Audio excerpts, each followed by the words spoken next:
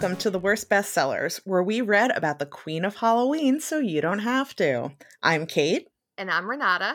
And for this episode, we read Yours Cruelly, Elvira by Cassandra Peterson. Joining us to discuss this spooktacular memoir is the encroaching darkness. Hello, darkness. That was just me doing mouth noises. If that don't be alarmed. It occurs to me now when I'm thinking about what I just said, that would have been a good place for like a Simon and Garfunkel joke, but alas. Oh yeah. Well, she's also the mistress of the dark. We don't need men getting involved. It's true. It's true. There's been enough of that in Elvira's life. Yeah. If this wasn't clear, we don't have a guest. It's just me and Kate, and of course Dorte. Yes. And the darkness surrounding us as we lose our minds. Cling to sanity. If there's one thing like doing these guestless episodes will reveal, I think it's just the amount that having a guest sort of keeps us on track, because we're like, oh, there's someone else on the call, like let's get it together. Yes. And now we don't. We don't have them. Yeah. It's very easy when we don't have a guest for me to sign on to the call and be like, hey, my mental health's in the toilet. How about yours? You too? Awesome. Let's go record something funny for people to listen to. Let's okay, so this book has been in the news lately because of the sort of, bombshell reveal in it that Cassandra Peterson, aka Elvira, by the way, it is pronounced Cassandra and not Cassandra. And I could tell when people hadn't read fully the book, because if you just call her Cassandra, that's the Elvira shibboleth of if you've read the whole book or not. Or at least if you've read the first 12 pages. The first 12 pages and then the very end. Yeah, I guess you could skip the middle. The thing that everyone's talking about is that she used this memoir to officially come out as being in a long-term relationship with a woman, Teresa, aka T, and it's very sweet, and we love that for her. We do. It's very as a, queer person who loves spooky things, it feels very fitting and wonderful. And as a person, as she goes into detail in this memoir, and as we will, recount for you momentarily, as a person who spent her life surrounded by queer people and a fixture in the queer community, it also does feel, it's like, she was one of us the whole time. Yes. That said, that is 0.01% of the book. It really, truly just is like the very last few pages. Like, oh, anyway, by the way, I've been in a loving relationship with this amazing woman. End of book, goodbye. And so there's way more in this book before you get to that, and so we will discuss that. I mean, there's way more in this book before you get to the fact that her beginning to be, the book opens with her getting the call to audition for Elvira, and then it goes into not a flashback because it's a memoir, but then it goes back to the beginning and starts with her birth, and Elvira doesn't show up again until 75. Chapter 19. Yeah. Yes. And this is a book, it reminds me of Green Lights by Matthew McConaughey, which is another A, unhinged guestless episode, and B, celebrity memoir that I liked way more than I expected to, where, she's a performer, and she's Elvira, but is that the main thing she wants to talk about? No. She wants to talk about being, wild adventures. Truly, I really feel like Elvira and Matthew McConaughey would just vibe so hard if they met. The most interesting thing about that is because I felt like it had the same energy as Green Lights.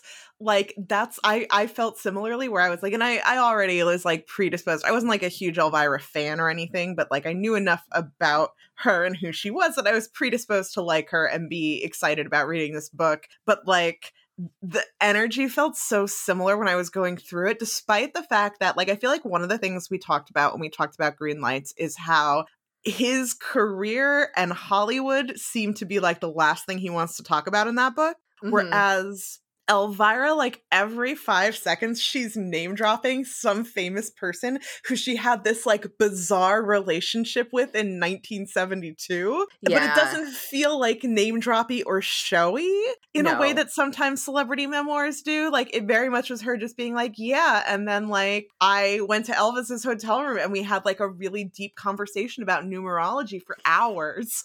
Yeah, it's the vibe of it is much more like, whoa, isn't this crazy?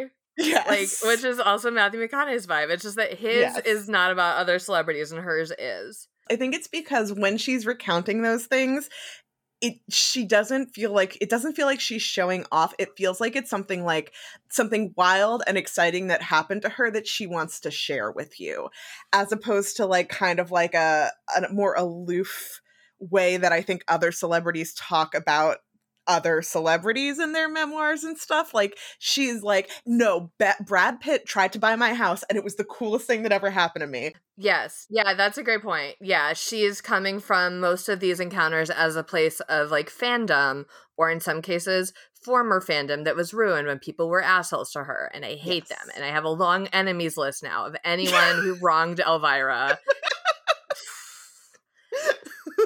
Oh, infuriating. I think also, like, I enjoyed Matthew McConaughey's memoir a lot, obviously, but his did have the vibes of, it was a little pretentious where he'd be like, I want to share my poetry and like my art, and that was the worst part of it. And hers is more like, it reads in a lot of ways like the way that like my dad writes a Facebook post, where there's some like real dad jokes, and then it's much better written than my dad's Facebook post, but there's some just like real dad jokes and real kind of like clunky humor inserted, but in a way that I loved. It's very reminiscent of like the Elvira bumpers from her show. Yeah. In that way. So actually, let's get into this. Writing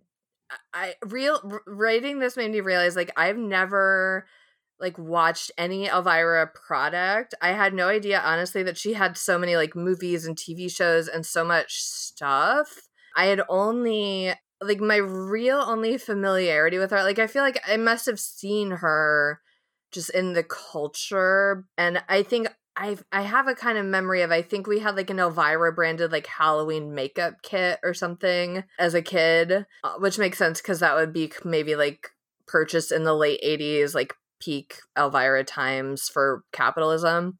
But really the only thing that I've seen Elvira perform on video is when she's a guest judge on RuPaul's Drag Race. And that's really all I know her from. But now I want to watch more. I have never seen either of her like full-length movies, but I did occasionally as a youth watch when her show was syndicated nationwide. And it must have been, I feel like the one thing about this book is the timeline gets a little wonky because she tends to talk about like topics and then flip back. So she talked about like getting the Elvira gig and like all the stuff she did as Elvira and like all of these like weird things that happened, and like talked about it all as one chunk.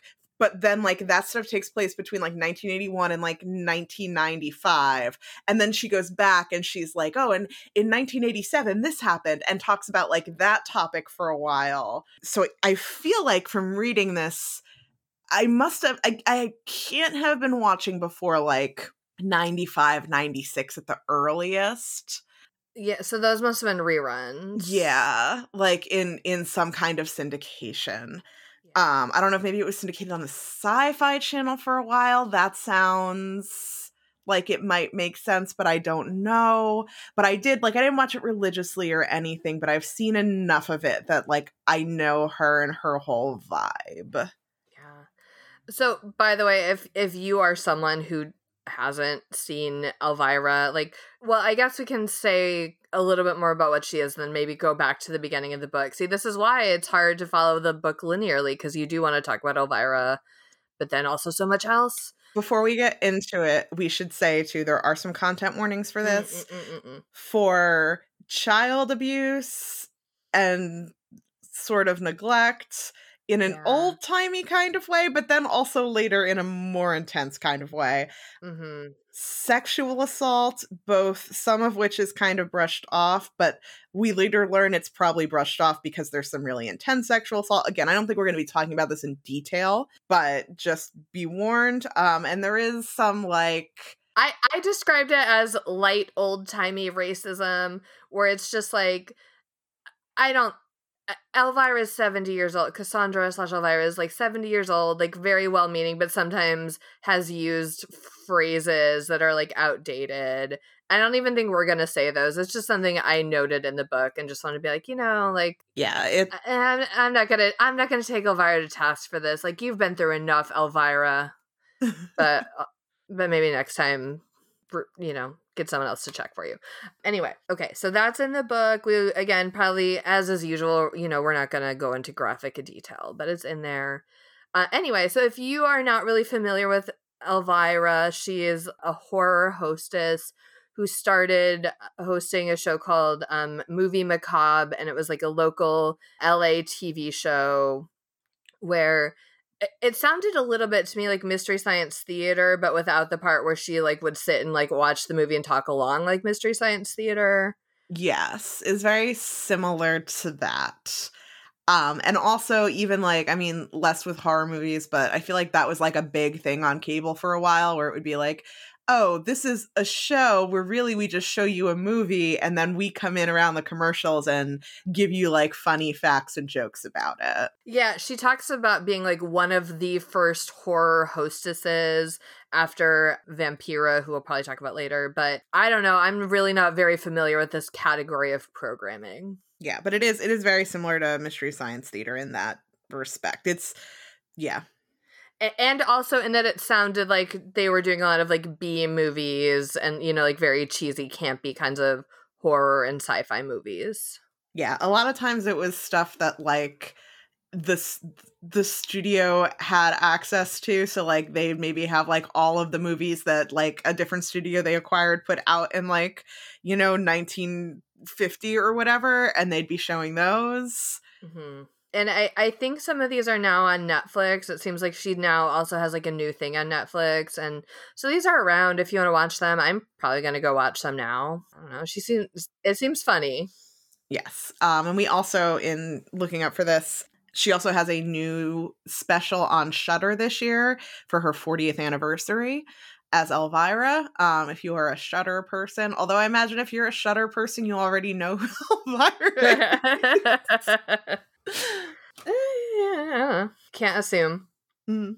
Okay, so that's who Elvira is now. But she was born Cassandra Peterson in Randolph, Kansas in 1951.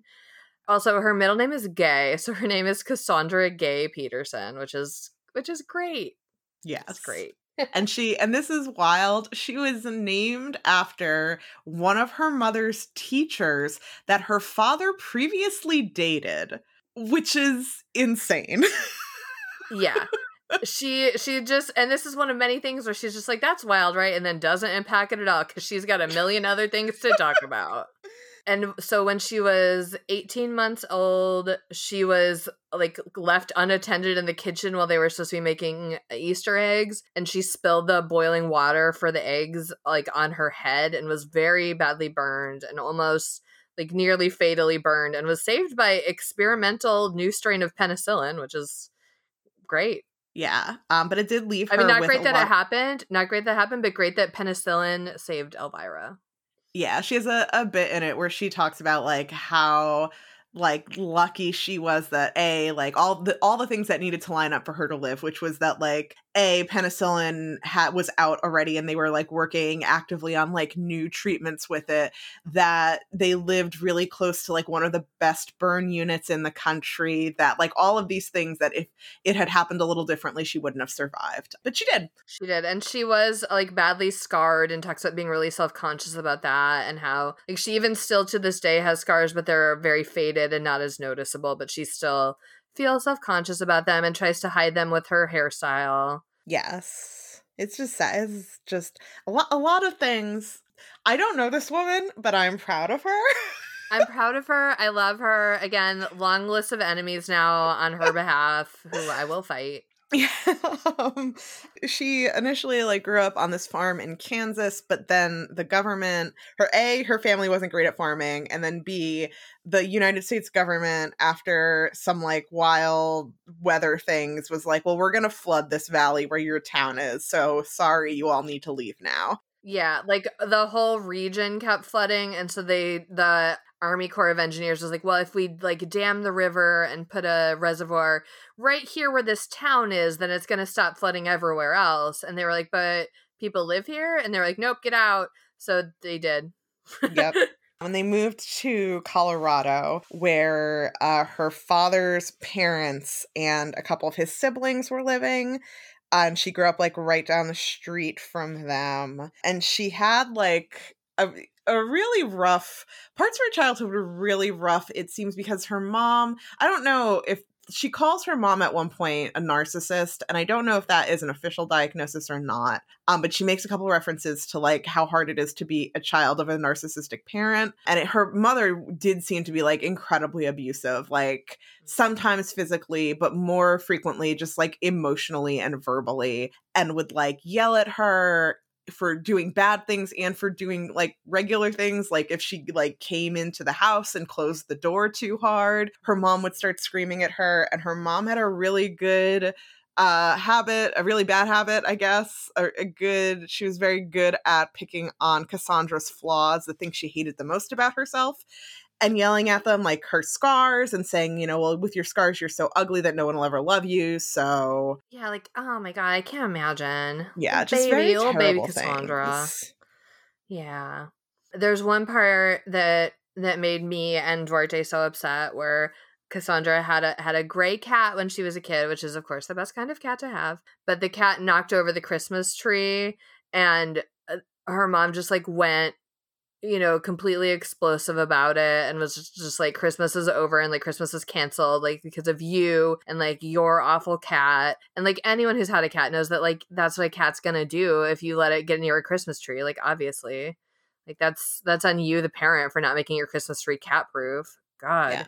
And on the opposite side of it, she had a really great relationship with her father, who would tell her all the time that like he prayed when she was in the burn unit that if God would save her, he would like give her anything she ever wanted for the rest of her life. And like she was just like had a very close relationship with him, and he like loved her really hard right back, which was like a weird contrast for her between like she couldn't understand why he didn't like protect her from her mother more frequently and like wouldn't take her away and save her from the things her mother did. But you know, she ended up finding out ways to pretty much take care of herself basically from like the age of 12 on. Yeah, and she will describe things, we mentioned like old-timey child neglect. There are definitely things where it's just like, my own parents have described having like these wild like free range childhoods in the 50s and 60s, where it was just like, yeah, do whatever, like there's no cell phones, there's no seatbelts, just like fucking whatever. So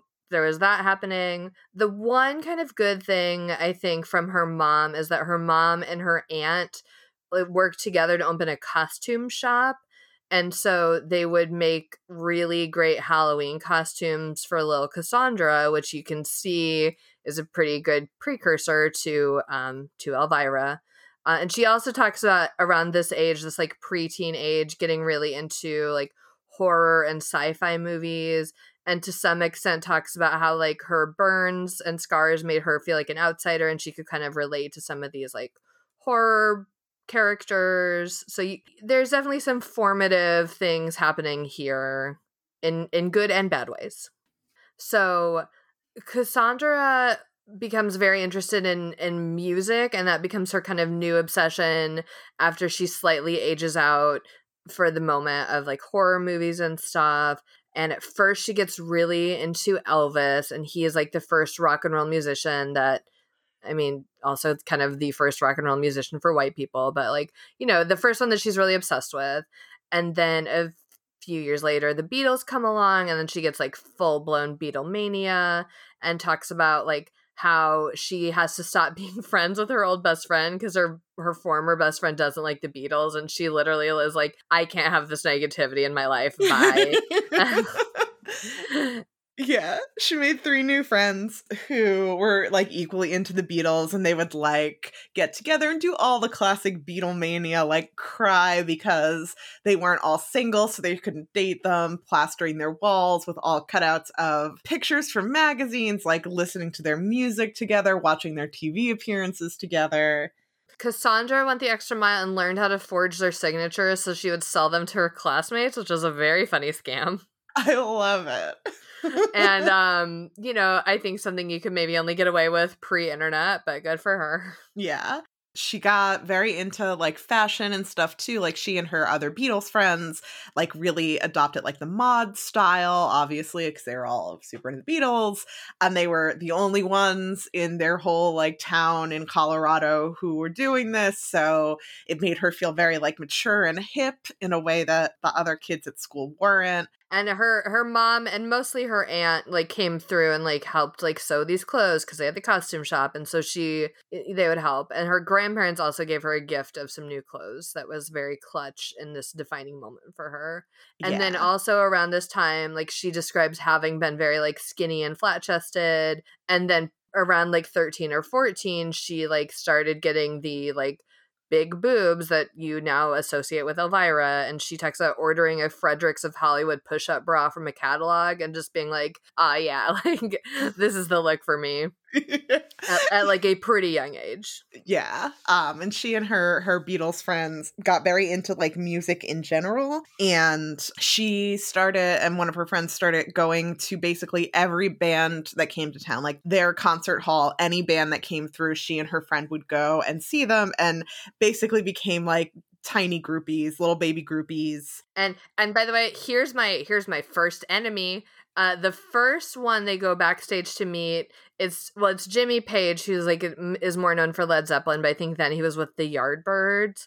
But she and her friend, they're 14. They sneak backstage. Jimmy Page sees her, like immediately starts making out with her, and then like drags her off and like takes his pants off and makes her touch his dick. It's the first time she's seen a dick. She's 14 and like hasn't really spoken any words to Jimmy Page. He sort of just like saw her, grabbed her, like whipped his dick out. And then she was like, I'm a virgin, bye, and like ran off. And these are the kinds of things that come earlier in the book where I'm like, oh my God, fucking yikes. Like that's sexual assault of a 14-year-old. And she's just like, haha, it was wild being a groupie. And I was like, okay, I guess, you know, different times and she'll process this differently. But then later comes like way more bad stuff. Ugh. Yeah. So she talks about too, like, just like for all different bands. That one in particular, it wasn't even backstage. That one they figured out what hotel. Yeah, she and her friend did like low key like groupie stalking because there are only 2 hotels in town, so they figured that they had to be staying at one of them. And when they figured out what one, they made her aunt like be accomplice to this like stalking where she like let them borrow clothes because they couldn't go home because then their parents would see them and ask what they were up to. So they went to her aunt's house and borrowed clothes and then went to like knocking on doors until they found where the band was, and they were hanging out with the band like all together in one room. And then Jimmy Page came in and saw her and like grabbed her and pulled her out of the room. It was just wild. And like a lot of the bands that she talks about, like there are times she talks about like making out with different guys in these various bands, but a lot of times like also like some of the bands are very chill and like recognize the fact that they're children. Literal children, yes. And are just like, yeah, like, come hang out with us. We'll sign some autographs for you. Don't, like, we're not going to have sex with you because you're literal children. Yeah. And throughout this, a couple things are like a through line. And one is that she kind of learns that just by being, like, confident and asking and, like, trying for things, a lot of times you can, like, get backstage or get a ticket or, like, get what you want, especially if you, like, have big boobs and are dressed cute, even if you are 14. Yes. And also throughout this, like, she is, like, she, you know, describes herself as boy crazy and thinks boys are cute and she wants to make out with them, but she doesn't want to have sex with them. And she you know, and I don't want to derail this with the talk about how like the concept of virginity is like gross and the concept of like losing your virginity, like whatever. But like she's very big on like, I'm keeping my virginity. I don't want to like lose my virginity. I'm not having sex. And that's like a big through line for her throughout this is she's having these like horny teens where she's like literally making out with rock stars, but not having sex with them. And like, good for her. Yeah, and overall, like, it ends up being a really, like, good message in a way. I mean, it's terrible because terrible things continue to happen to her around her sexuality, but she does like reach a point where she's like, okay, like I think I'm ready to have sex, and she chooses someone to have sex with who like she is familiar with, who like she grew up with, and who she knows really well. And then like after she does it, she's like, oh well, I'm glad I waited, but also like it wasn't a very big deal, and I understand that now. So she somehow manages to give both messages Yes. of like, it's important that you wait until you're ready, but also sex isn't a big deal, which can feel contradictory at times. Yeah. You know what's wild about this book is, okay, so we read Ani DeFranco's memoir, which we hated, and if you didn't listen to the episode, like spoilers, we hated it and it was bad. And the thing about thinking about Ani's memoir versus Elvira's is I think Ani DeFranco is someone who like self-identifies, like would be held up frequently as like a feminist icon, and yet her book felt so like mean to other women. And Elvira, I would say, is maybe not necessarily someone you'd be like, oh, what a feminist icon. Although now having read the book, I absolutely would. But her book, it's so like generous to other women and so like sexually empowered, but also understanding. Like, it's good. It is very good. And it is very, and that is something that I noticed too, is that there's a lot of other women along the way who help her out, who she is very like, even when she's talking about different jobs she has with like other girls who like there are a lot of points where it really opens up for her to be catty about women she used to work with who maybe are not as successful as she is now. But instead of being that, she's like, oh yeah, like she was kind of bitchy to us, but you know what? Like I was an annoying teenager, so I kind of deserved it. And she was really cool, actually. Yeah.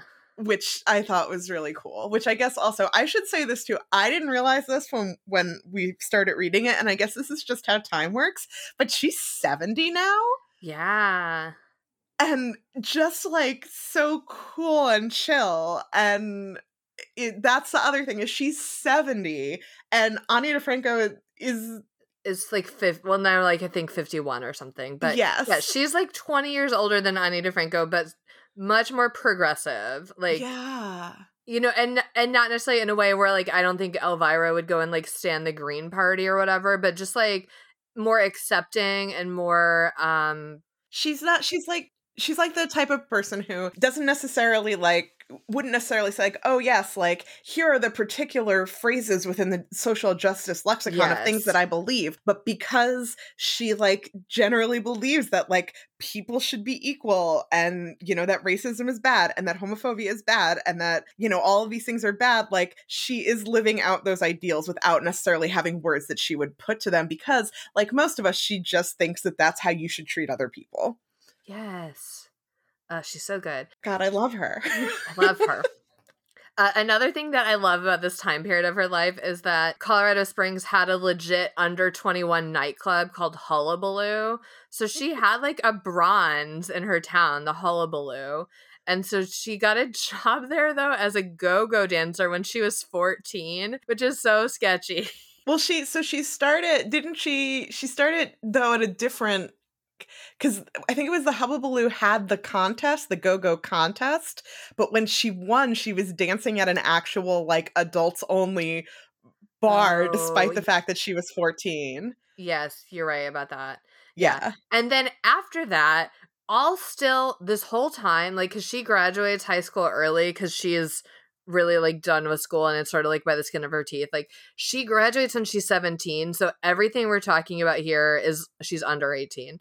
And so you're right. She did the contest at the underage club, but then became a go-go dancer at like a real bar. And then shortly after she started there, I was like, oh, actually the Fort Carson Army base hires go-go dancers to be on the base to like keep the Army guys to stay on the base and like not go into town and have their own like private Army club.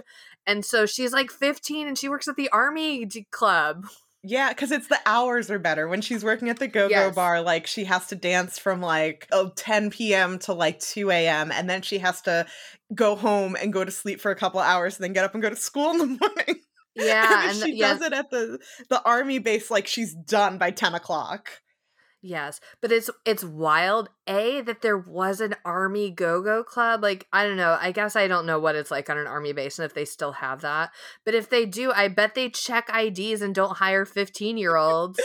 And then despite, like, being like, yeah, like, we did it because, like, the guys were nicer and the hours were better. On her way home from the army base one night, she's like, there's this club that I pass all the time that I've never stopped at before. I should stop there. And then she discovers it's a drag bar and discovers drag for the first time and is like, oh my God, this is incredible. This is what I've wanted to do my entire life. And then she starts working there. Like, they're like, oh, well, you're a 14-year-old girl and we're a drag bar that is typically only performed at by drag queens, but we like you and we like your spirit, so we're gonna hire you to dance. Yeah, she's just like a little baby. And she befriends them and like takes them, and then like her aunt starts sewing dresses for the drag queens because, it can be hard to find a dress in a drag queen size. It's so good. Also throughout it, she refers to like her clothes and hairstyle and makeup that she wears as the Elvira character as her Elvira drag. And I think that's right. I think Elvira basically is like a drag queen, but who's, performed by a cisgender woman. It's very as bizarre as this sounds to say when you're like, yes, a 14-year-old girl who is dancing at a club, it's really wholesome. Yes. Yes, it's somehow like the shadiest thing I've ever heard in my life and also really sweet and wholesome. Yes. It is both. It's because it like genuinely like she makes these connections with these drag performers and they're just like, yeah, like we think you've got a lot of spunk, like we think that you're really talented, like we're gonna look out for you, we're gonna really take you under our wings. And it's the like fucking 1960s in Colorado, and she's just like, yeah, like I get this, I'm into this is cool, like, yeah, it's very sweet. Yeah.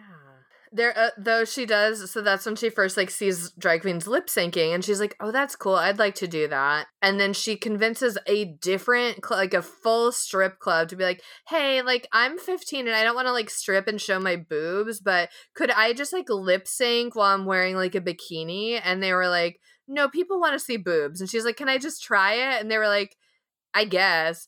And then she like tries doing just sort of sexy lip syncing, but not stripping at a strip club, and it's not performed well, and it's not received well, and she has to move on from that idea. Yeah, one of the things, and it keeps coming up, one of the things that she's most proud of is when she's working at the first go-go bar, a guest performer comes through who dances with pasties with tassels and like swings her tassels while she's dancing. And she's like, I bet I could learn how to do that. So she has her mother and aunt sew her like a bikini top with tassels attached to it, and learns how to do that. And then it becomes like a staple of her career, like all the way through Elvira times. Yeah, like she's just like getting the most that she can out of her teen years. Yeah. She goes to Europe and kind of surprises everyone because she's made all this really good money dancing in all these different clubs. So when there's a school trip to Europe, she's like, all right, I'm going, and like pays for it all herself. And everyone is kind of shocked because at this point she's kind of checked out of school. She has drama and art and music that she like really likes until her drama teacher tries to cop a feel and she shoves him away, and then he fails her. One of the many things that is kind of brushed off. List. Yeah. Has like a low-key thing that like was irritating but not terrible, because we later find out many more terrible things happen. Yeah. But she had saved up this money to go on this trip because she wants to go to Europe because she still loves the Beatles. Yes. And she really like wants to feel like worldly, cultural, and cool. Worldly, yeah. Yeah. So she goes to Europe and like tours around Europe for a while and like goes to England and has... She just has a good time. Yeah, there's not... on that trip, she doesn't like meet the Beatles or anything, but she just like has a good time and makes note that like, yeah, I like traveling. I want to do more of this. Yeah. So I think after this, she goes home and they're having this big music festival in Denver that's kind of seen as like a precursor to Woodstock. I think it's the same year and like months prior. Yeah, the Denver Pop Festival. Yeah. And she's so stoked because Jimi Hendrix is going to be there and she loves him. And she and her friend, who she goes to all these shows with, they like get tickets for every day. And she makes a comment where she's like, tickets were $6 a day or $15 for all the days. And if you went to a show today, $15 wouldn't even buy you a beer, which is so depressingly true. Yeah. I mean, you know, inflation, like that also was more money back then, but also, yeah. But so while she's there, there's like, I think the first day goes fine. And then the second day, people start like lining up early and like start to like rush. I don't know if it's like rush the stage or just fill in up towards the stage. And then the police go wild and start throwing tear gas into the crowd, assuming they're a mob, including like she gets hit on the head with a canister of tear gas and knocked out. Mm-hmm. Brought to like a medical tent and kind of cleaned up, and she's like really upset. And then as she's trying to wander back to the stage, because she's like, Jimi Hendrix probably has started performing and I'm gonna miss it, she walks by this trailer and this guy standing outside is like, hey, do you want to meet Jimi Hendrix? Yes. Yeah, and she's like, yeah. And then, surprise, this is not a story of her getting like assaulted in a tent. It's like she just goes and meets Jimi Hendrix and they have like a chill time. Yeah, and then like it is very sad for her though, because her like he breaks her little 14-year-old heart, because as she's going, he gives her his phone number so that they can talk more after the concert. And she called, like when she meets up with her friend again, she's like, oh, like let's call him. And he's so stoned and high by that point that he can't like even talk to her on the phone. And she's heartbroken. Yeah. And then like 2 months after that or something, like he died. Yeah. But yeah, so she goes to these shows, she meets these bands, and she decides that what she wants to do in life, like really wants to do in life, is become a showgirl in Vegas, because her art teacher is like, I think you should go to art school. And when she mentions that to her parents, like her mom is like, well, why would we pay for you to go to art school? That's stupid. Like, where do you think that money's coming from? You're not that good anyway. So she's like, well, fuck, I guess I'm not doing that. And then she's like, well, I actually, you know, now that I think about it, I think this is what I really want to do. And her art teacher's like, yeah, chase your dream. Yeah. but not in a pervy way. So good for him. Yeah. And then this is wild to me and something that's hard to imagine, but it also seems sort of on par with everything else. So when she's a senior in high school, 17, her family takes like a spring break trip to Las Vegas in the 60s, which is when it was like, you know, now I feel like Vegas is more family friendly and they have like more shows for all ages, but they didn't really then. And they go to like a showgirl show, like a topless showgirl show, which Cassandra really wanted to. She's like, I want to see the showgirls. I want to go. And her parents are like, I guess. Yeah, she begged them. It was a stopover on a trip somewhere else. And then like when they were there, she was like, no, we have to go to the show. We have to go. And finally like wore them down. Yeah. And then when they're there, like randomly someone who works at the club is like, oh, are you one of the showgirls? And she's like, haha, no, I'm just like here for the show. And then they bring her back to meet the like director of the show, which is when he's like, oh, I gotta hire you. Like, or actually he like has her measured and she's slightly too short, but he's like, because he wants all the showgirls to be at least 5'7", but she's like so hot that he's like, it's fine. You're, you know, you can still be a showgirl. Like, let's get a contract signed for you. And she's like, yes, my dreams are coming true. But she's under 17, and then she has to persuade her parents that this is an okay idea. It's actually in another like weirdly wholesome moment. Her parents were like, "Well, we'll go to the show with you, but you're not 18. Like they won't let you in." She's like, "No, like I promise you I can get in. Like if I just walk in and I'm confident enough, they'll let me in." And her parents are Oh, like, yeah. "Okay, well if they don't, then that's the end of this." But they do, because like as she has learned earlier, like if her tits are so nice and she looks mature enough that they basically let her do whatever she wants. So when the guy comes up to her and starts talking to her, she's really nervous because she thinks it's because he knows she's underage. And when he takes her back to the office to meet with the director, she like breaks down and she's like, "I'm only 17. I'm sorry." And he's like, "No, I want to hire you. Yeah.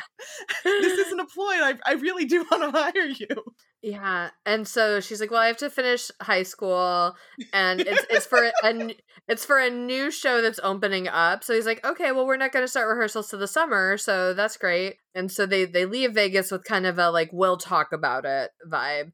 And also, while she's there in Las Vegas on that first trip, she's upset because she thinks she won't be able to do this because she's under 17. And so like while she's like crying in a bathroom, she meets a cocktail waitress who's like, "Oh, well, if you come back to Vegas, like, you can just live with me." And Cassandra's like, "Great, can I get your number?" And then, spoiler, like, her parents do agree to let her go work in Vegas after they get a lawyer to look at the contract and they decide it's legit. So she, like, you know, scrapes through, graduates high school, signs this contract, goes back to Vegas, and is like, "Hey, random cocktail waitress, can I still live with you?" And she's like, "Oh, yeah, totally." And she doesn't name this woman. I don't know if it's because, like, she doesn't remember at this point or just because of privacy or whatever, but like she doesn't name this woman, but she just like is nice and chill and lets baby Cassandra live with her until she starts getting those showgirl paychecks. And it's just, you know, it's definitely the kind of story where it could have been like, and then she like robbed and murdered me, but it's just like,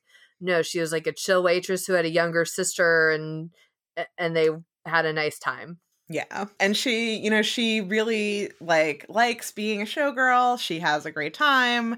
She feels very glamorous. Yeah, she like loves the costumes, and it's like very exhausting work, so it's a lot of like costume changes, but she like genuinely enjoys it. And she like talks about all her different coworkers, and this is where she goes in and she's like, "Oh, well, like she seemed a little snobby, but probably it was because of X, Y, and Z. And you know, also like I was an annoying teenager." Like she describes all of these girls and does a really good job of like differentiating them all as characters, and also like making it clear that there are some that she didn't get along with, but not doing it in a bitchy way, which stuck out to me.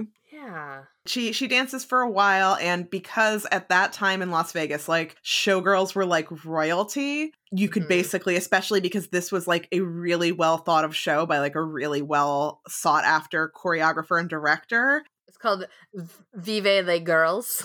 Yes. Which in 1960 was the peak of sophistication. Yes. And they basically were invited to different shows with different like artists constantly, you know, all different. She just like goes through a ton of celebrity cameos in these chapters about Vegas, where she talks about like, "Oh, and then like this night I was at Little Richard's show and he was like, 'Don't smoke, it's bad for you. It'll ruin your lungs.'" What he says is like, if God wanted you to smoke, he would have put a chimney in your head. Yeah. And the best one of these, I'm going to do a mini dramatic reading because I'm obsessed. She does get to meet Elvis, who has been, you know, her first favorite even before the Beatles. And they have this like long, wholesome conversation where he also is like, "Don't do drugs. Drugs are bad. Like you know, don't become a messed up showgirl." And then they talk about numerology. And then he writes some numerology stuff on an envelope and gives it to her. And she still has this envelope as a treasured possession. And it was addressed to Vernon Presley. And, you know, the envelope was like an Elvis envelope. And he's written on it, historical, Torah, 12, omen, bright, home, omen, infinity sign, love, L, history, 26 minus 8, infinity sign, present, mankind, light, death. And then the back page is like the same, and it's just like nonsense words. And she talks about how he was like just going on for hours about like how meaningful this is. Like, that sounds right. Yeah, it was, he and his entourage came to see their show and they bought out the whole thing, so it was just them. And then she had this like hours long conversation with him where he was basically like, astrology is great, and did like this numerology thing for her. It was just wild. Like, that's like the thing is that she has so many insane totally bonkers encounters with different celebrities over the years that like it sounds like it must be fake, except it's not. Like, she has I mean, I guess I should say in the spirit of Michelle Remembers, like, I don't think this has been fact checked, but she did have the Elvis envelope, so. Yeah, and there's like other things, like, because even like I skimmed her Wikipedia page after this, and like there's all sorts of things that I thought were super bonkers. There's like corroborating news items that, like, I mean, some of them, like, obviously no one is going to be able to say for real if Little Richard told her if God wanted her to smoke, you'd give her head a chimney. But, like, there's other things that are wild that, like, are actually corroborated by things that are cross-referenced on her Wikipedia page. Like, she just had this insanely interesting life. Yeah. If half the things in this book are true, she had an insanely interesting life. Yeah. So around this time, she goes back home to Colorado on vacation, and this is actually when she has, you know, intercourse for the first time and loses her virginity to the childhood friend, and is like, "Oh, that was like a nice time, and not as big of a deal as I thought." And then in this chapter, she talks about how she'd really wanted to go on the Howard Stern show, and so her manager was like, "If you tell this story, you can be on Howard Stern, like, definitely." And she was embarrassed about it. And then she told the story, and I was like, I don't understand how this would be like a funny time on the Howard Stern show, because this is an awful story. I mean, it is a good name drop. And so here's the name drop, is that Tom Jones, who is, you know, famously sexy, question mark, like, the question mark is just me still being like, I still don't really understand how and why he was such a sex symbol personally, but I know that he was one, and like was rumored to have like a famously big dick. And you know, they met in Vegas, like he was in Vegas, she's in Vegas. I don't remember now if he went to her show or she went to his, but they met. She went to his because she makes a big deal about how like she was not interested in him. Like, she's very into music but wasn't into his music. But then a friend had like extra tickets, so she went, and he was such an electric, dynamic performer that That's suddenly right. like it all Yeah. clicked in her head, like, oh, this is why people love him. Yeah. And so you know, then they talk after, and then they go kind of to his hotel room or to his house. I think it wasn't even a hotel. Whatever. The point is, like, he pretty aggressively starts having sex with her, and she's, you know, at first she's like into it because it's like it was Tom Jones and whatever, but then she kind of like wants him to stop, and he's not stopping, and he's just like has a really big dick, and she's not into it. And then she's like, you have to stop, like this hurts so bad, and she's like bleeding, and he's like, well, what are you talking about? And she's like, I'm a virgin, which is at that point, I guess, technically untrue by the definition, but this is like the second time she's had sex, maybe. And he was being like so rough that she like had to go to the emergency room and get like stitches because he fucked her up so bad. And he just was like, I like, you expect me to believe that you're like this sexy showgirl and you're a virgin? That's ridiculous. And just like not at all concerned about the fact that she is like injured by his dick. Like, fuck you, Tom Jones. Yeah, she's bleeding. She tells this story when she gets back to like the house she shares with a bunch of the other showgirls. And one of them is like, it's been like 12 hours and you're still bleeding like nonstop. Like, you have to go to the doctor. And that's when she like finds out she needs stitches because of his dick. Yeah. And so I tried to look because I was so curious. I tried to see if I could find like an audio clip or whatever of this Howard Stern appearance. And I couldn't find it online, but I did find a celebbitchy.com like posting that was like reporting like on the Howard Stern show today, like Elvira said this, and all the comments, not all of them, but like in like, why did I read the comments? I don't know, because I was hoping someone would post a link to the audio, I guess. But there were so many nasty comments. They're like, oh, yeah, right. Like, I don't believe Elvira was a virgin. Like, why would she say that? Like, that's nasty. And I'm like, no one is properly mad at Tom Jones about this. And so all of the commenters on celebbitchy.com are also on the enemies list. Yeah, and it's And correct me if I'm wrong too, like and there's a lot of reasons why this guy ends up eventually on my shit list. My enemies list to protect Cassandra Peterson. Yes. But she doesn't really want to tell this story. She ends up regretting having told it. She's Mhm. not like happy about the circumstances at all. And the person who tells her to tell it is her husband. Oh, yes, because he's her manager. Yeah, and I couldn't, because there were two guys who were managing for her for a while, and I couldn't remember if it was the other guy or if it was her husband. But Let either me just double way, check. Let me just double check. Yeah, nope. Mark, my husband and manager at the time told them the smarmiest, most sensational story he could possibly come up with about me to get me on the show as a guest. Gross. yeah. And we're gonna get into him later, but like, Jesus Christ. Yeah. And then this part is heartbreaking, is that even though like Tom Jones was awful to her, but because Cassandra was so like, I mean, partly because of the low self-esteem, because of all the other shit that happened to her, and partly maybe just because he was so otherwise charismatic, she was still like, oh, but we're like boyfriend and girlfriend, right? Because we had sex. And she like tries to see him again, and he just like blows her off and is like the fucking worst. Yeah, it's not great. And this is like kind of the beginning of the end of her time in Vegas. I'm realizing now that we have so much more to cover still. I know, we're like halfway through. We have not even gotten to Elvira, but like that's also the structure of the book, is like the Elvira stuff is almost an afterthought to like all this other wild shit. But so she realizes that like while she did like love being a showgirl, it's been long enough now that she's like kind of bored by it. Like she's not like as excited about it anymore. Finds it all to be kind of a chore, and she decides that she wants to leave like on a high note as opposed to like waiting and becoming like the oldest showgirl in Vegas. So some friends that she met while she was working on the show are in Europe, and she goes to visit them and stays with them for a while, and then decides to go to Rome after visiting them. Yeah, I think they're French. Anyway, that she's traveling around Europe as is her dream, and her younger sister Melody, her parents agree to send her to come like visit and stay with them.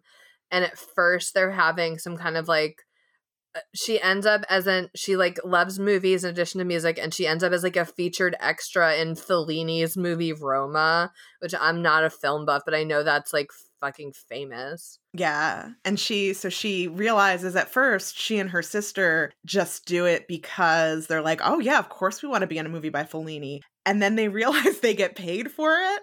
So then they start seeking out work as paid extras. Yeah, and so for a little while they make enough movie doing that, but then things get rough. They have some like really rough times. Her sister leaves her to go out like with a boyfriend that she just met. She doesn't want her to go. Cassandra doesn't want her sister to go, but like can't stop her. So she starts seeing this other guy, but then she finds out that like he's into like some bad shit, but because of the language barrier, she can't even like tell how much bad shit, and he like locks her in his basement apartment for like a week. Yeah, she's like malnourished and is like I don't know if it was a full, but like a long time, and enough to be like very scary. And then the friend, like the boyfriend's question mark, the man's partner in crime literally comes and like lets her out of the basement. It's just like run, and so she like flees, but she's like lost everything. She has like just the clothes on her back. Scary. Yeah, she makes her way back to the rooming house she was staying at, but because she was gone for so long, they gave her room away, but they still have all her shit. So she calls a friend that she had made to see if she can stay with her, and the friend's like, yeah, of course, but doesn't realize till she gets her that it's in like a shitty part of town. Yeah, the friend is actually just squatting, and she's like, yeah, you can share this like abandoned building that I'm squatting in with me. Yeah, and she's like, yeah, I make all my money by scamming guys, by pretending to be a sex worker and asking for money up front and telling them to meet me somewhere else and then never showing up. Cassandra feels like shitty about this, but she's like, I gotta make money somehow. So she goes in on this like scam with her, and it works a few times, and then she wakes up one morning and all of her stuff except her passport is gone. And this girl has just stolen everything from her and left. So once again, she's like without anything and alone. And then this is another wild thing. she mentioned earlier, and we didn't even mention it because there's so much other stuff to discuss, but in Vegas, one of her closest showgirl friends dates Wilt Chamberlain, the like famous basketball player / sex haver. And so they like randomly bump into him, and she's like, oh my god, like Wilt, like hey, and he is so nice and like takes her and her sister out to dinner and gives them money and just like really like kind of saves the day unexpectedly. Yeah, so they're able to like get a room again, and her sister ends up going back to the shitty boyfriend, but Cassandra joins a band. She gets a job as a singer and then like joins like a touring band, does that for a while until one night, like, and she's having an okay time of it. Her parents have flown out to Italy to like visit her and see her perform, and while they're there, she and the other female singer find out that the rest of the guys in the band are making literally twice what they're making. Yeah, and when you say rest of the guys, like the male members of the band. Yes. Yeah. The male members of the band are making twice as much as they are, and that's the last straw. And she's like, okay, I'm done with this experiment, and goes back to the US. Yeah. And her sister Melody also went home a little bit earlier, and she had gotten like some pretty bad drug addiction issues in Rome, and so Cassandra calls to have the parents come and help and get Melody like home to rehab, which is like a recurring issue for both of Cassandra's sisters that pops in and out of the narrative. But anyway, back in the US, Cassandra like through some connection and gets offered a job at the Playboy Club in Miami, which she says is like great and really glamorous and like even better than Vegas for a little while. And you know, they pay her room and board, and it's a good life, especially compared to like squatting in Rome. Yes. So she meets this guy, Matt, who she knew, I think, when she was in Vegas. It's hard. There's so many. You would need to make like a big murder string board of like how she meets and keeps track of everyone. But like, yeah, probably.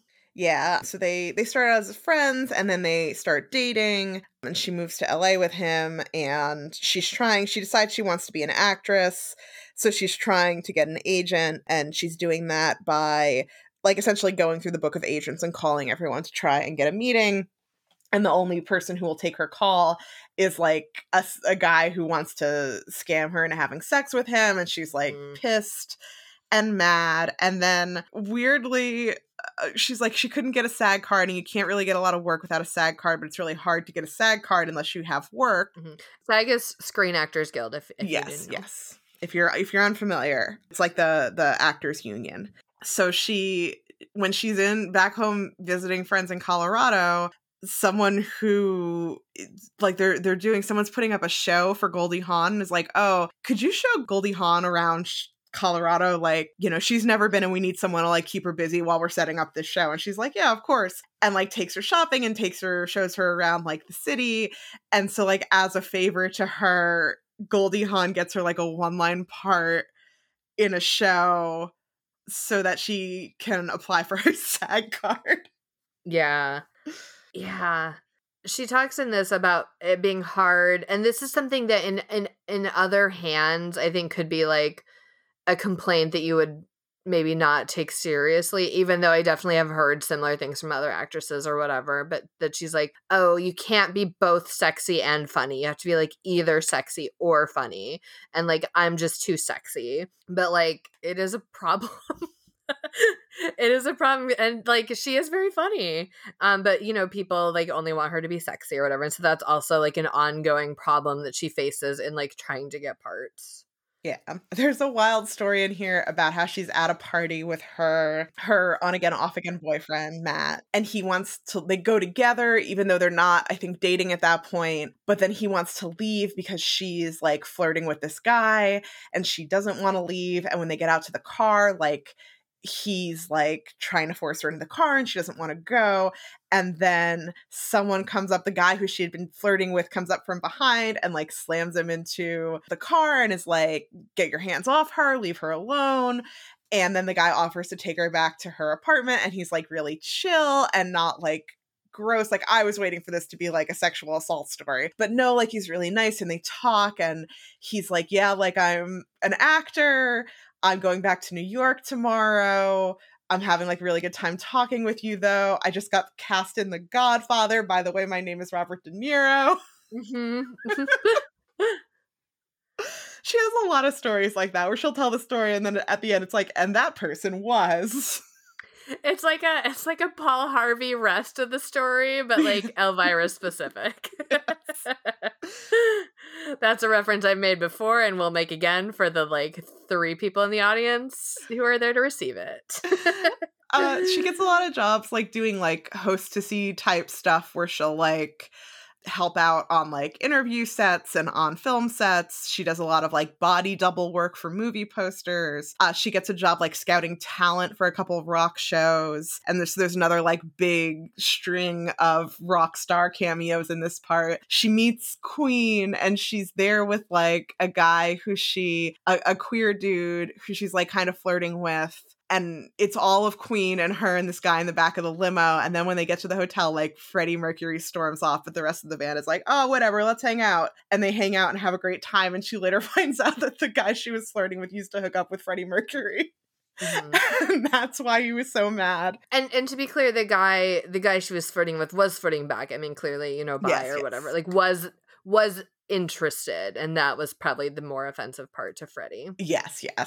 But yeah, she took like Brian May antiquing, like incredible. It's so wild.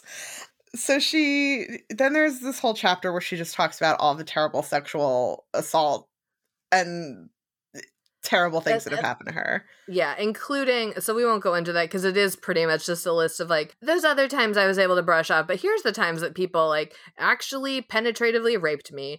And one of them is Wilt Chamberlain, which is a bummer because she's like, oh, he was always so nice to me, but then later in life I saw him party and he just like fully aggressively raped me. And, you know, later when his book came out and he bragged about having sex with more than 20,000 women, which is like famously a thing that he said, quote, I had to wonder how many of those women actually consented to having sex with him, which is I mean, not surprising, I guess, for a guy who would say that, but also like enemy. Yeah, it's a bummer because she trusted him. Like that's what makes it like, you know, she was friendly with him in Vegas. He saved her and her sister and did this like really great Good Samaritan thing he didn't have to do. And she even talks about how, like, when she started seeing him around LA, she would go to his parties all the time and she would bring friends because she knew him. So it seemed like a cool, safe place they could go and she didn't have to worry. And then, like, one day he's like, oh, let me show you, like, my special basketball closet. And she goes with him because why shouldn't she trust him? And he shows her where he's got all his, like, basketball jerseys lined up. And she doesn't care about sports. So she's like, oh, yeah, that's great. And then he rapes her. And it just sucks. It just sucks. Anyway, so that's just like, she just sort of like lumped all those stories into a chapter entitled, You'll Never Work in This Town Again. But she did, so good for her. She tours with a gay music review show called Mama's Boys, which is great, and so that gets her out of LA for a little while. Then there is a chapter. Okay, 2 things happen in the next chapter. One is that she is so, like, sweet and naive, like, even after all this time. So she gets fully tricked into doing a nude photo shoot because she's fine with being topless, but she wants to keep her underwear on. And they're like, oh, well, we're only photographing, like, from the waist up, but just take your underwear off so it doesn't, like, make weird shadows or whatever. And she's like, okay. And then, like, they later blackmail, when she gets more famous, those photos come back and kind of, like, blackmail her, which, like, sucks. Yeah. But then also in this chapter, she learns the secret. And she reads a book called The Science of Mind by Ernest Holmes, which Elvis also read. Flashback to that weird numerology shit Elvis told her earlier. And then she explicitly in the narrative says, like, this same idea later became popular as The Secret. And I'm like, oh my God, like, Elvira used The Secret. Yeah, because she's ready to give up. She's really depressed. So she essentially writes a vision board. She writes down, like, in detail everything she wants out of her life. Yeah.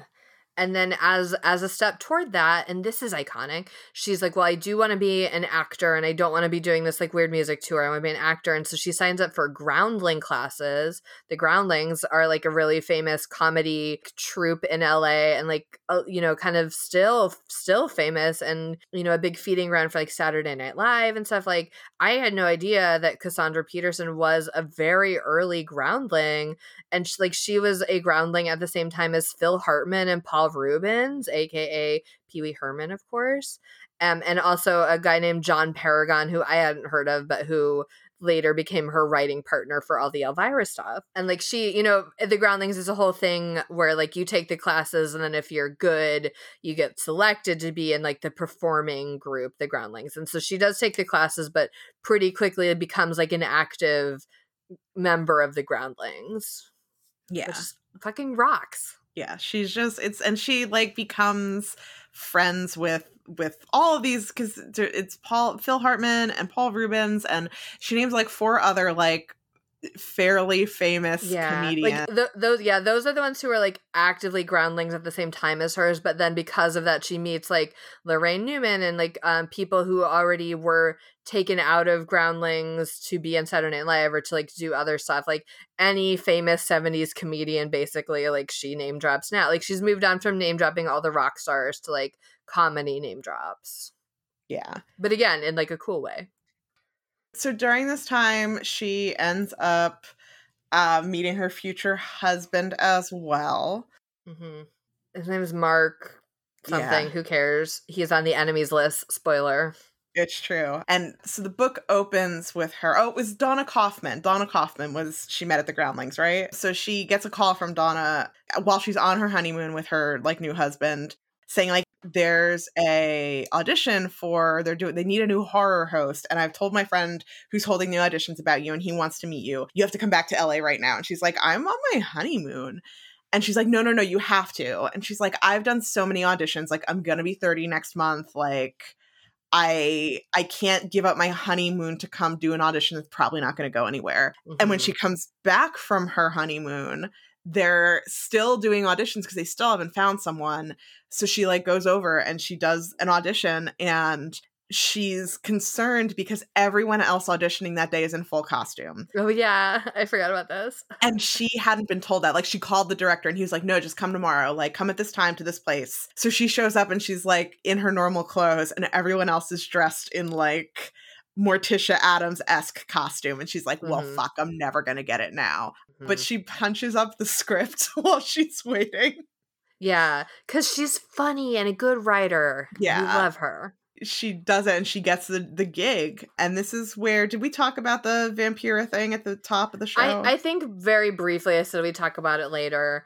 And this is, I guess I should admit, I have not dug into this as deeply as maybe I could or should have, but besides from reading Elvira's book. But like before I read this, like when I think it was like right when the news about Elvira coming out was like circulating, I definitely saw a Twitter thread that was like, friendly reminder, like Elvira stole her character from this older woman and like left her broke and destitute after stealing her life's work. And I was like, oh shit. And like now I've only really read that Twitter thread and then Elvira's perspective, but I don't think so. Yeah, I read like one additional article about it and I'm pretty firmly on Elvira's side. Like apparently originally they wanted this character to be Vampira. They wanted to revive Vampira, but then the woman who Malia Nurmi. Mela Nurmi. And Vampira was, I mean, basically like what Elvira did, a horror hostess who dressed up in this sexy black outfit and announced the horror movies in like the 50s. And then so this was going to be a revival. And it was going to be like Vampira's daughter or something. They hadn't like quite shook out what it was going to be. And it turned out that like she had an actress in mind who she wanted them to hire. And it wasn't Cassandra Peterson because she didn't want it to be a comedian. They didn't want it to be a comedy actress. So once she found out they hired Cassandra, she was like, no, I'm like withdrawing the rights. Like you can't use the Vampira name. And they were like, okay, well, we're already doing this show. So we're just going to make up a character then and like keep going with our like funny show we want to make. Mm-hmm. So they do. And this is funny. They have everyone, like all the crew, just be like, everyone pick a new like horror hostess name and write it, and we'll literally pick one out of a hat. And so she picks Elvira out of a hat, literally, which is it's a good name. Yeah. She said the name she put in the hat was Cassandra, and she, in retrospect, was glad that she didn't pick that one. Yeah, but it became like this whole thing where like the woman sued them because they were like, oh, you just stole the Vampira idea from me. And it's like, well, really, you stole it from Morticia Adams and you've said so in interviews. Yes. And she failed to show up in court, and the judge ruled against her anyway, saying like, this isn't this isn't copyright infringement. Like, you can't claim that just because the two characters like have some similarities. Yeah, you can't trademark vibes. Yeah. Yeah, and it seems clear, and Cassandra is sympathetic toward Mela too, that like she was a woman who seemed to be having like a mental health crisis, and she said like the time that she met her, she would talk about James Dean in the present tense and just really seemed like really out of it. And you know, I'm sure that in the 50s, like the studio didn't pay her very well for Vampire. Like I'm sure that Mela Nurmi like has been fucked over by the system, but just not by Elvira personally. Yeah. And I think probably like the key difference is that the article that I read specifically said that Mela did not have the rights to Vampira. Like, she didn't own the Vampira rights. Yeah. Which is something that Cassandra's managers, her husband and this other guy who ends up working with them, that's like the first thing this guy they hire does. He's like, well, you need the rights, because if you don't have them, they can do anything with this character and you don't have to be associated with it. So like, that's the first thing we're doing. And that's so like at first, like her husband Mark is her only manager, and then it seems like Mark's getting in over his head. So then they get this other guy who is an experienced manager, who was Todd Rundgren's manager, named Eric Gardner, to be like the co-manager. And that's Eric's first thing, was like, wow, like what the fuck? Like, yeah, get the rights. And then as an aside, she's like, and like KKH, the TV station where I started, like eventually somehow was owned by Disney. So if they still own the rights, then Disney would own the rights, and that would have been fucked. So yeah, good job to Eric Gardner, none to Mark. Goodbye. Yeah, the other thing that was mentioned too is, because I guess she doesn't own like the total rights to the Vampira name, but she does have like, she had opportunities to do things like this to make money, and she never really did, for various reasons. Who knows why? And some of them, it's interesting that Cassandra, like when she describes meeting Mela, she's like, oh, she was in her 60s and just like clearly couldn't do this anymore.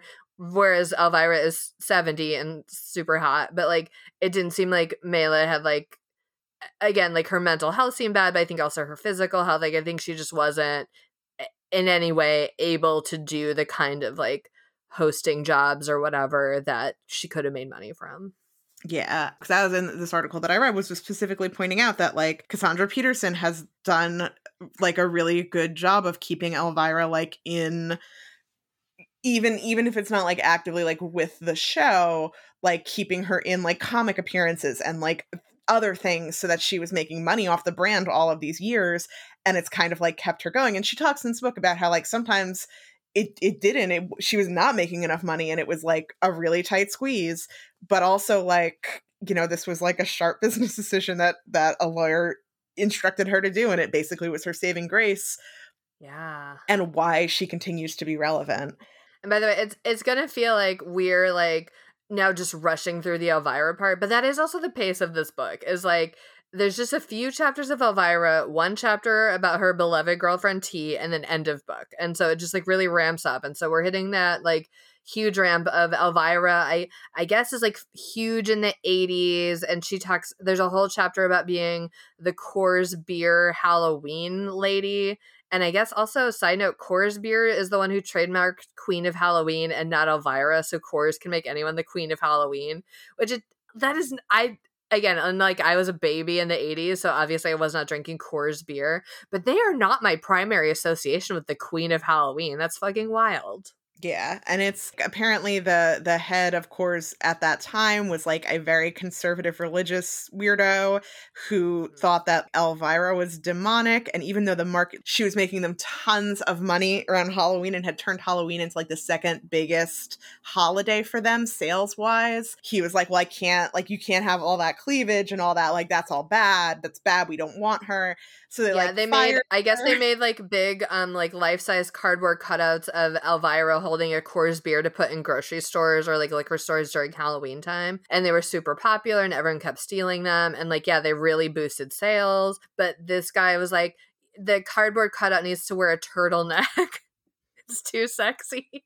Yeah, like he came up with all these ways. They came up with all these ways to cover up the cleavage, but then he straight up was like, no, it's like demonic. So they kicked her out, and then they came crawling back a couple years later when their sales were really bad, and she went back to them, and then they ramped up again with the like, oh no, well, we're not going to do cutouts anymore, and we're not going to do TV appearances anymore. Like, she did all these national commercials, and it was like a huge exposure for the Elvira brand. And they're like, well, we're not doing that anymore. So also, we're not going to pay you that good anymore. So she was like, all right, then I'm not doing it. So then she made her own Elvira beer with this little independent microbrewery. And the year that she went, called Night Brew, called Elvira's Night Brew, and the year she went to like this beer festival in Milwaukee to promote it, she got kicked out by security because they were like, oh, like you're dressed too sexy to come in here, even though there was like a group of like bikini volleyball players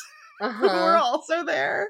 Yeah, it was wild. It was wild how much Coors Beer tried to like salt and burn her after she left. And then also Lorne Michaels hated her. Like, the Elvira character was so popular that the president of NBC like insisted that Elvira be on Saturday Night Live, but Lorne Michaels did not want her to be on it, and just like at every turn like cut her sketches and tried to make her do a Halloween thing set to Star Spangled Banner, and like everyone else on staff was like, that's why, like, you can't do that. That doesn't make sense. And so they like rebelled against Lorne Michaels and secretly put a different song on only on show day. And so that he didn't know they were going to do it. Just like, people got a lot of problems with Elvira, and they are all on my enemies list. Yes. There's a pretty sad part in here too about how like throughout, like obviously we've been mentioned that she has like a lot of gay male friends, and she is very popular in like the gay community, and she gets like hit really hard by the AIDS crisis in the 80s. Yeah. And loses a ton of friends, and like just like including the guy who like essentially co-created Elvira with her, like helped her come up with the makeup look and the costume look, who was like her best friend. And it's just a real bummer. I mean, it's a real bummer for everyone. But that particular gentleman, she was holding a fundraiser at her house to pay for his medical bills. And like while she was setting up for the fundraiser, she heard that he died. Yeah. So she had to tell everyone as they were coming to the party that he had passed away. It's just like, but on the bright side, like it did, and bright side, there is no bright side to the AIDS epidemic there, but the bright side of Elvira. The bright side of Elvira is that she became an impassioned advocate for like gay rights and like raising money for AIDS. Yeah, like all of this about like spotlighting and fundraising for HIV. Like all this, it became like a real passion of hers, which is great. Yeah, she's so good. Another downer during this time is that Elvira Cassandra had been pretty good friends with Phil Hartman because they had been groundlings together, and then, you know, he was murdered by his, and she talks about how she didn't like his girlfriend, the one who eventually murdered him, and so he like cut her out of his life and cut like everyone out because nobody liked this girlfriend, wife, murderer woman.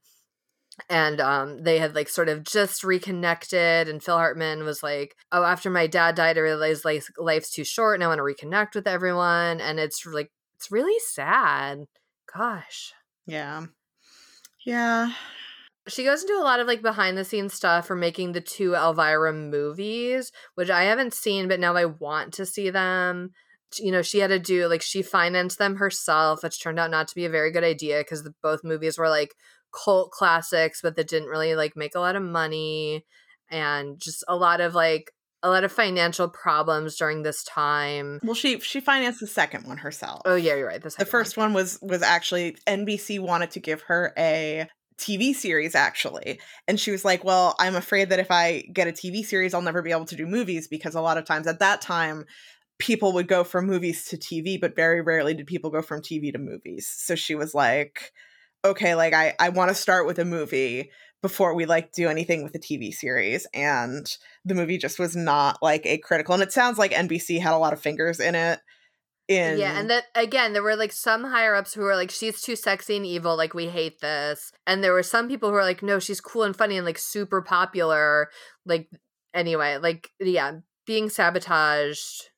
Yeah, a similar thing happens a little later where they pitch a Elvira Another show TV again, a show. TV Yeah. show to CBS, and like essentially CBS like it's doing like everyone loves it, everyone's laughing, like the one of the guys like in the studio comes up to her and says like, I have never had to like, I didn't have to add any canned laughter to this, like that was all the audience. Normally I have to like filter in some canned laughter in order to like fill it out, but I didn't have to. Like everyone at the studio is like, oh my god, this is the funniest thing, like this is so exciting, I'm so excited for this to be a show. And then an exec like sees a screening of it or hears laughter from down the hall because there's a screening of it and like everyone is enjoying themselves, and he's like, no, like we're not giving like someone who dresses like that a show, like it's too much breasts for CBS. Yeah. But then they steal the concept. Yeah. To become Sabrina the Teenage Witch. Because the show is about Elvira being a witch and then taking in her niece and teaching her like witchcraft, and they had like a talking black cat. And it's the kind of thing where, oh, you know, kind of, I guess, like the Vampira and like the Morticia Adams were like, well, like talking black cat. But it was like a year later and it was all like similar as hell except for the Elvira thing. Yeah. It's because it's not just her, it's like her and then like her aunt. So it's like the two aunts along with this like young new witch who becomes like their ward. And it just like a lot of it was very similar to that Sabrina show from the 90s. Yeah. And then there's a couple chapters in here about buying this like old house called, oh, what was it? Briarcliff Manor. Briarcliff Manor. Yeah, and then the book takes a detour to briefly become like an HGTV home makeover show, and like how hard it was that they worked to get this house up to snuff. And then the house was haunted. Yeah, it also has like an aside that's like the Jezebel Scary Stories section where it's all of like very detailed accounts of like specific haunted things that happened to them while they lived there. And then here's another wild Elvira story. Mark Hamill comes over and is like, oh my god, I used to live here when I was in college, and one of my housemates, by the way, I guess we forgot to say content warning for suicide. One of my housemates died by suicide in this house, and that's why your house is haunted as hell. And so because Mark Hamill tells them the story, then they are able to like cleanse the house and like remove the haunting and like put the spirit to rest or whatever. It's wild. Here's another like crazy cameo. So she gets pregnant and she has a ton of miscarriages. I guess we should have warned for miscarriage as well.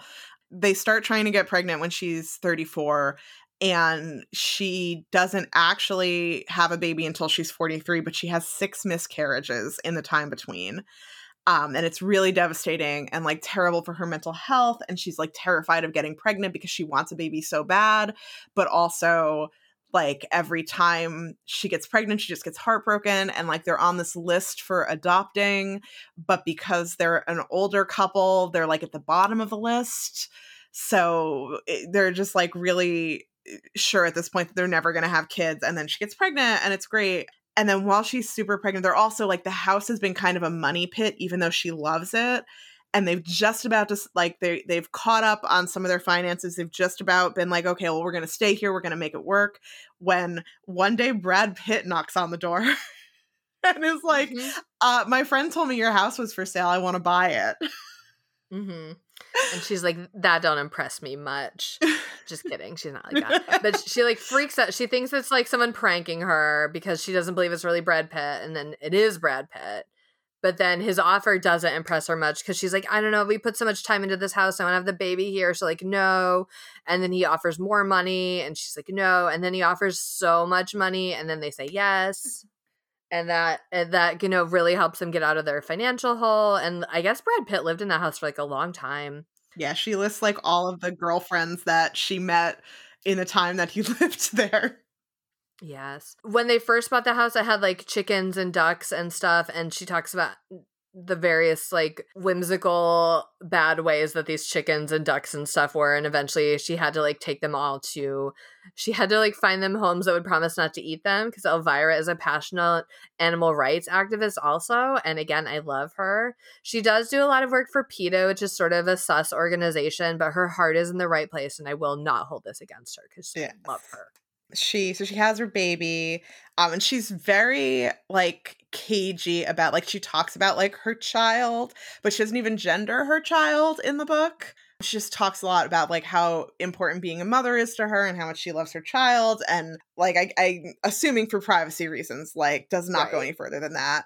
And then she also takes in her niece and nephew after her baby sister is imprisoned for substance use, and her husband is imprisoned for hitting the older child in the head with a metal pipe. Yeah, the sister's husband. Yes. So she and her husband take in her niece and nephew as well. And her nephew actually stays, because they were in Florida, stays with his grandmother so he can finish school. But both of them at like they're 13 and 11, and they both already have substance use problems from like the kind of shitty living conditions they had previously been in.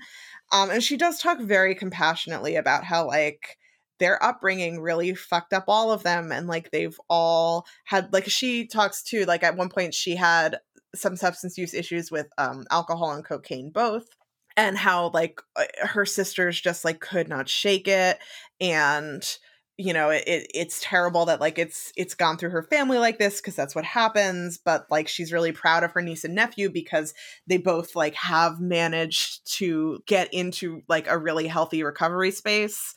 And now they're in their 30s or so, which is just good. It was nice. It's nice because my day job, I always appreciate when people are compassionate about substance use and recovery. Yeah. Yeah, Elvira's just nice. Yeah. Unfortunately, her shitty husband is not nice, and so she talks about like the money problems of the house being kind of like a final straw, and and also this is when they self-finance the Elvira's Haunted Hills movie, and it kind of flops, and so they have all these money troubles. He throws his wedding ring out the window of a car when they're driving, as just sort of like, I've had it, like, fuck you.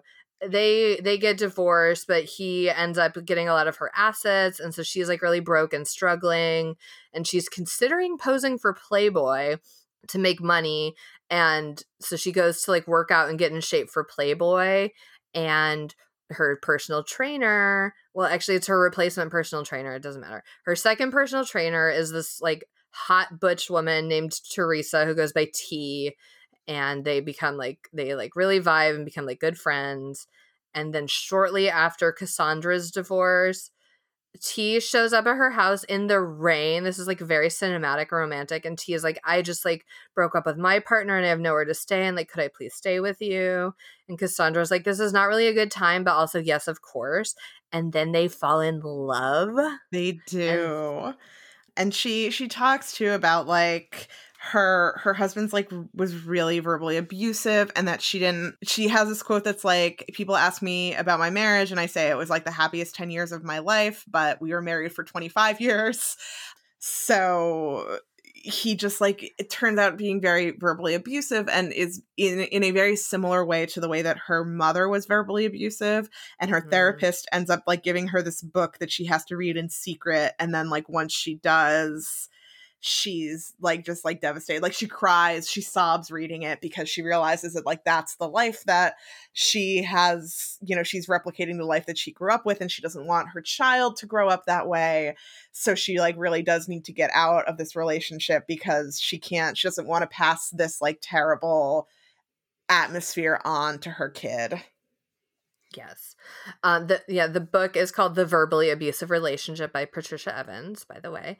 And it also seems Mark is just like really jealous of her success, and just like typically like can't handle a woman being like more successful like than him. Just like shitty. The thing that he keeps, that was driving me insane, that was making me so angry, is he keeps saying to her like, you need to work, and if you don't work, like this whole family falls apart, like you're the one who's keeping us afloat. If you can't find work, then we're doomed. And it's like, well, fucking get another job then, buddy. like, do something else besides like being your wife's manager and berating her all the time. Yeah. Ugh, he sucks. So she talks a little bit about. I'm just gonna read this. She talks about how she didn't want to come out because she felt it would damage the Elvira character, because the Elvira character is so like horny for men, and that's such a big part of the Elvira character. And so she thought, you know, oh, if people know that I'm dating a woman, they won't like Elvira anymore. They'll think it's fake. And then she talks about, and this is where she never once uses the word bisexual, I think, like anywhere in this book, really. And it, you know, biphobia hurts people such as Elvira. And she says, quote, I was someone who had spent most of her life hanging around with gay men, and now here I was, ashamed of my feelings for a woman. I felt like such a hypocrite. I eventually gave up my ridiculous preconceived notions about what sexual category I fit into, and realized that when you love someone and they love you back, that's all that matters. And she, you know, and she doesn't have to like pick a label for herself, but she really struggles with like, oh, I thought I was straight, but am I gay? Like, that doesn't seem right. And I don't know. It clearly was something that like was messy and hard for her to wrap her head around, but she just talks about being like so in love and so supported by T, and that's great.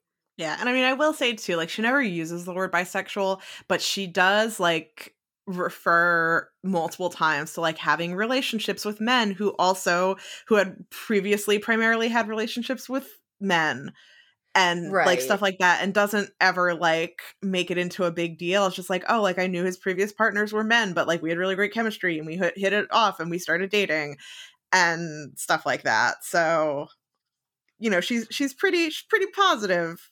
Yeah, no, she's not like negative about it, but like she just didn't seem to have like the language for herself Yeah, to yeah. process. So there's just a few more things where she's this is again, she tries to self-finance filming some new episodes of movie Macabre that really don't go anywhere too much. There's also a reality show called Search for the Next Elvira, where she has the idea that like someone else could be Elvira, and it ends up being really positive because everyone's like, no, we just want you, like original Elvira, like fuck the other Elviras. And so it just kind of ends on this note of a bit of optimism for the career looking forward, and just like happiness of being like out in her relationship with T. And also her mom dies, and she like slightly fixes her relationship with her mom before her mom dies. Yeah. And she kind of, so they move away, she and T move away from Hollywood for a while because Mark moves away from Hollywood and she doesn't want to make their child's life any more complicated than it has to be. So she's like, oh, well, we should move up near him so that like our kid doesn't have to worry about like school and all sorts of other stuff, and it'll be smoother for them. And then once they go off to college, she and T move back to Hollywood, and she like gets back into it. Like she starts doing the Knott's Berry Farm Halloween Not Scary Farm thing. Mm-hmm. She like does all this other stuff again, and she's got all this new stuff coming out right now. Like she's got her special on Shudder, she's got a thing on Netflix Renata was saying she saw, and this book came out, and I mean she just really seems to be like doing great. Yeah, and we love to see it. Yeah. Yeah, so Elvira's thriving. We love to see it, and now we'll move into some dramatic readings. So the first dramatic reading, I'm just going to read a little bit of Elvira discovering the secret. It was time to reevaluate. I had no money, no real career, and no boyfriend. What was I doing wrong? Why was I here again? It suddenly felt like my whole life had been a huge waste of time. I became depressed and had moments when I seriously considered doing myself in. A friend suggested a couple of books to me that became game changers: The Power of Your Subconscious Mind by Dr. Joseph Murphy and The Science of Mind by Ernest Holmes. Coincidentally, I later learned that a dog-eared, highlighted copy of that book sits on Elvis's desk at Graceland. The basic philosophy is this: the law of action and reaction is universal. Whatever you impress upon your subconscious mind is expressed in your life experiences. Therefore, you must carefully watch all ideas and thoughts entertained in your conscious mind. Many years later, The Secret would echo a similar philosophy and become wildly successful. I'm just going to end it there. She does talk more about The Secret, and obviously it worked for her, so great job. Hooray. Okay, so I am going to do this next one, which is about Elvira becoming Elvira. In the beginning, Larry wrote the scripts for the show. His writing style was pure vaudeville, schlocky jokes and puns that would make even Henny Youngman cringe. Coming from a Vegas background, I loved it. The show always opened with a line or two welcoming viewers to Movie Macabre and introducing myself. Hello, darling, and welcome to Movie Macabre, or, as I like to call it, Rent. Yes, it's me, the gal in the wig whose talents are big, the gal who put the sick into classic, the gal who put the boob back into boob tube, the gal with the yucks who's working for schmucks, the gal in the dress who always says yes, except for one time when someone asked me if I had ever said no, the cutie high school dropout who looks like she'll pop out, Elvira, Mistress of the Dark. You get the picture.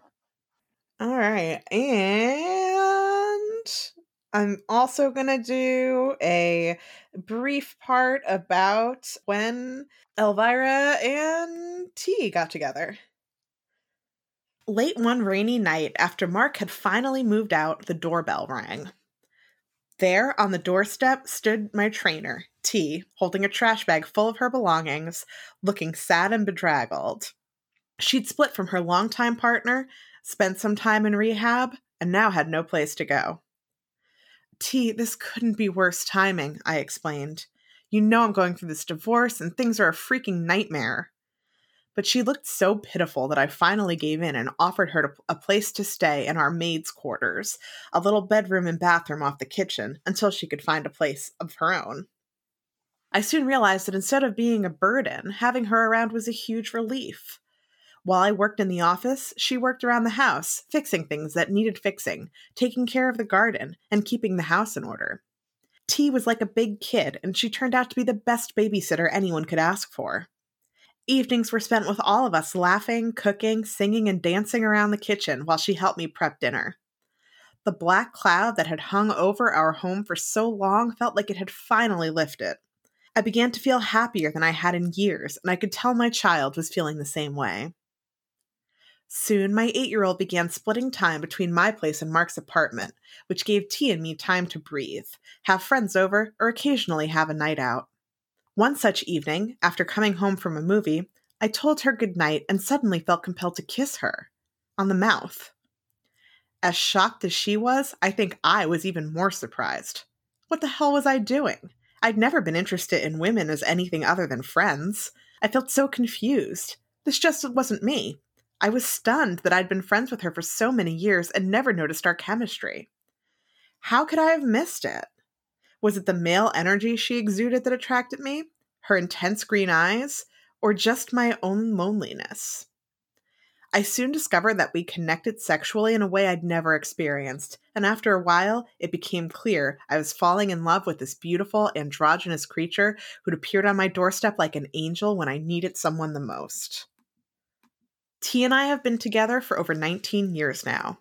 Even though she quit training and became my roadie and assistant, we've always managed to keep our personal relationship private, telling only our closest friends and relatives. It hasn't been easy for either of us to live this way, and I'm happy and relieved to finally allow our secret to see the light of day. It is nice. There's another here. I'm going to add this other nice paragraph at the end here. I've never had a long-term relationship in which my partner has treated me with so much love and respect, is always there for me, loves me for who I am, and doesn't try to change me. For the first time in my life, I'm with someone who makes me feel safe, blessed, and truly loved. It's very nice. She deserves it. Yeah. And everyone deserves it, but especially Elvira. Yes. Okay. Well, let's move on to Reader's Advisory, where we'll suggest some things to read instead of or in addition to yours cruelly, Elvira. I'll say this is definitely an in addition to. I think we both wholeheartedly recommend this book. Yeah, absolutely. If you're at least the littlest bit interested in it, I would recommend at least putting yourself on the library hold list for it. She reads the audiobook and it's very good. Ooh, I bet that would be good. I only read the print.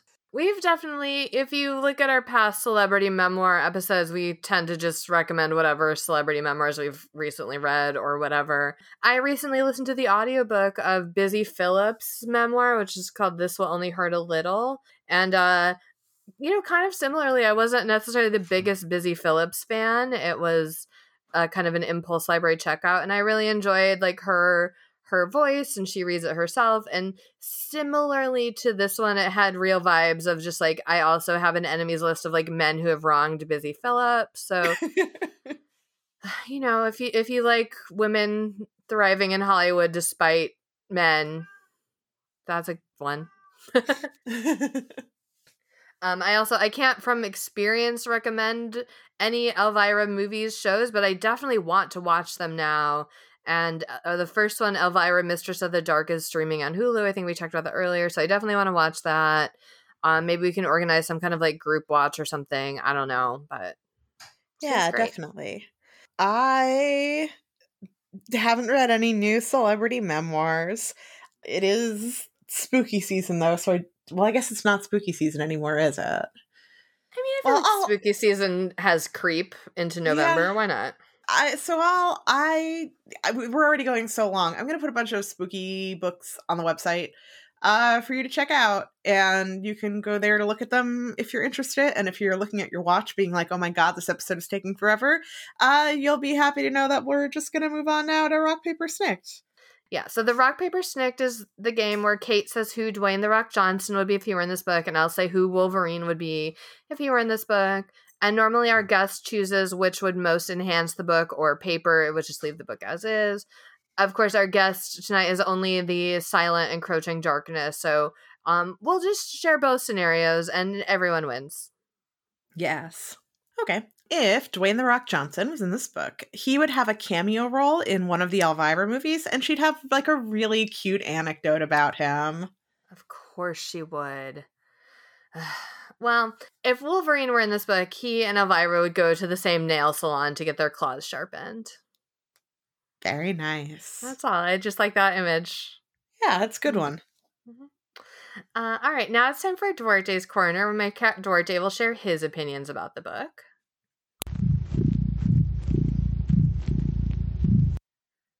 Oh, he's purring. He loved this book so much, just like we did, and especially because Elvira is a friend to animals. We've read so few books that are so welcoming to cats and creatures of all kinds as this one. It's true. Well, I'm glad you also felt, as we did, Duarte, that this was excellent. Yeah. All right. Do any humans have any closing thoughts?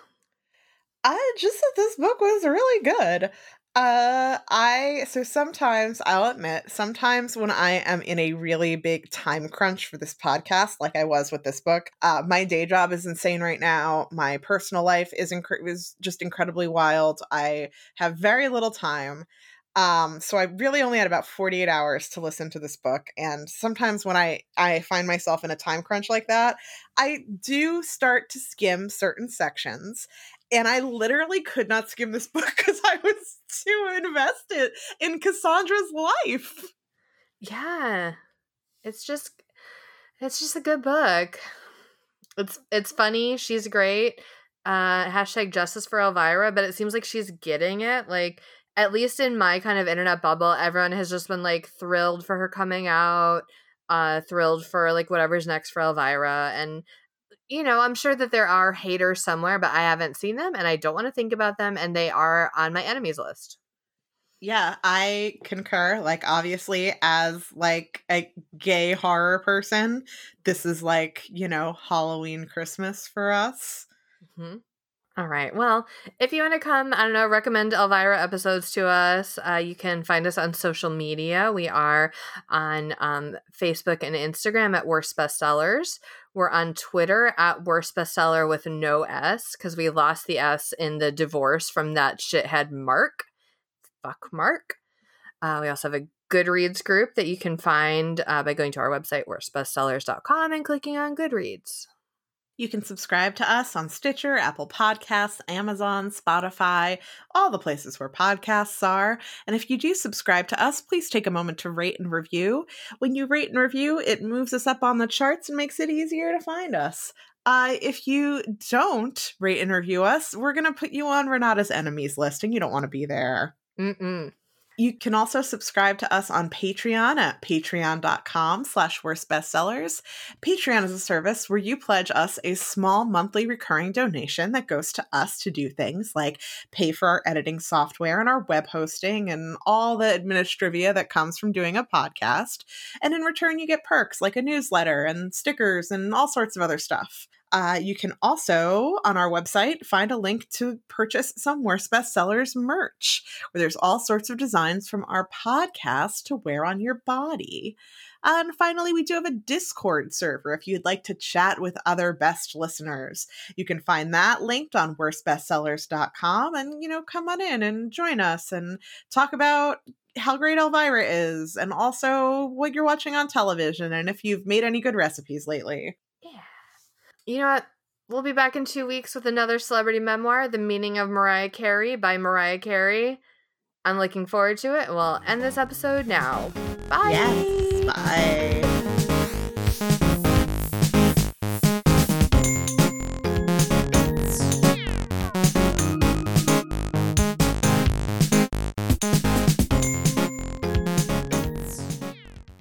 This lady has a crazy life, and I love her. Yes.